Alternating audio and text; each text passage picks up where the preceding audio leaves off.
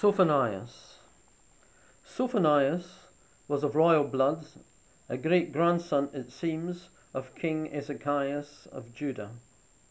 He received an excellent training, as his style and his sure grasp of political events and tendencies abundantly proves. A careful examination of the 53 verses of which his prophecy is composed makes it certain that he exercised the prophetical office during the early years of Josiah, perhaps about the year 630 BC, before the work of reform was begun by that king, and when conditions were like those in the reign of Manasseh. We find him denouncing the court officials who aped foreign social and religious fashions, the princes and the judges who despoiled the people like roaring lions and evening wolves, the rich merchants who are wrapped up in silver, build houses and plant vineyards, and say in their heart, "The Lord will not do good, nor will he do evil," as if he were irrelevant. The priests and the popular prophets, senseless men without faith, who delude the people and pollute the sanctuary. The whole city of Jerusalem, which, though resplendent to the eye, with its majestic walls and high towers, is actually rotten within, because it trusteth not in the Lord, nor draweth near to its God. Jehovah alone is just in the midst thereof, and morning after morning brings his judgment to light. Truly, not only the pagan nations, but Israel also is ripe for the day of the Lord. No prophet has depicted the divine judgment on the nations of the world, and on Jerusalem in particular, in such terrifying colours as Sophonias.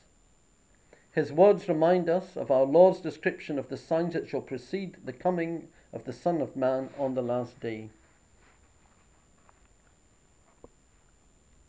Be silent before the face of the Lord God, for the day of the Lord is near.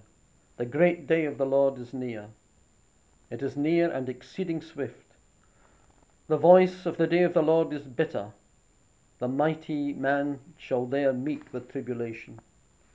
That day is a day of wrath, a day of tribulation and distress, a day of calamity and misery, a day of darkness and obscurity, a day of clouds and whirlwinds, a day of the trumpet and alarm against the fenced cities and against the high bulwarks.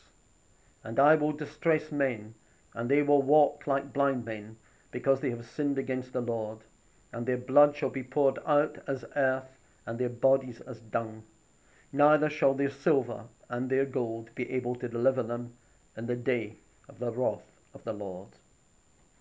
And these words, of course, have been incorporated by the church into the liturgy and into the office of the dead.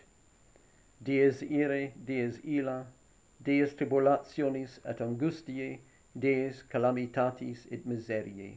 The Latin translation of some of the words we have just read, and which are familiar to us in the Dies Irae of the Requiem Mass. Only those who repent in time, and the meek of the earth, who seek justice and meekness and love humility, shall escape the threatened doom. Let these servants of God therefore wait patiently until the approaching judgment is accomplished. The outcome will be that the purged and purified remnant of Israel will serve God with one consent, and cleave to the Lord in sincerity of heart, and trusting in him will dwell in safety in their own land. For then I will take away out of the midst of thee thy proud boasters, and thou shalt no more be lifted up because of my holy mountain. And I will leave in the midst of thee a poor and needy people, and they shall hope in the name of the Lord. The remnant of Israel shall not do iniquity, nor speak lies, nor shall a deceitful tongue be found in their mouth. For they shall feed and lie down, and there shall be none to make them afraid.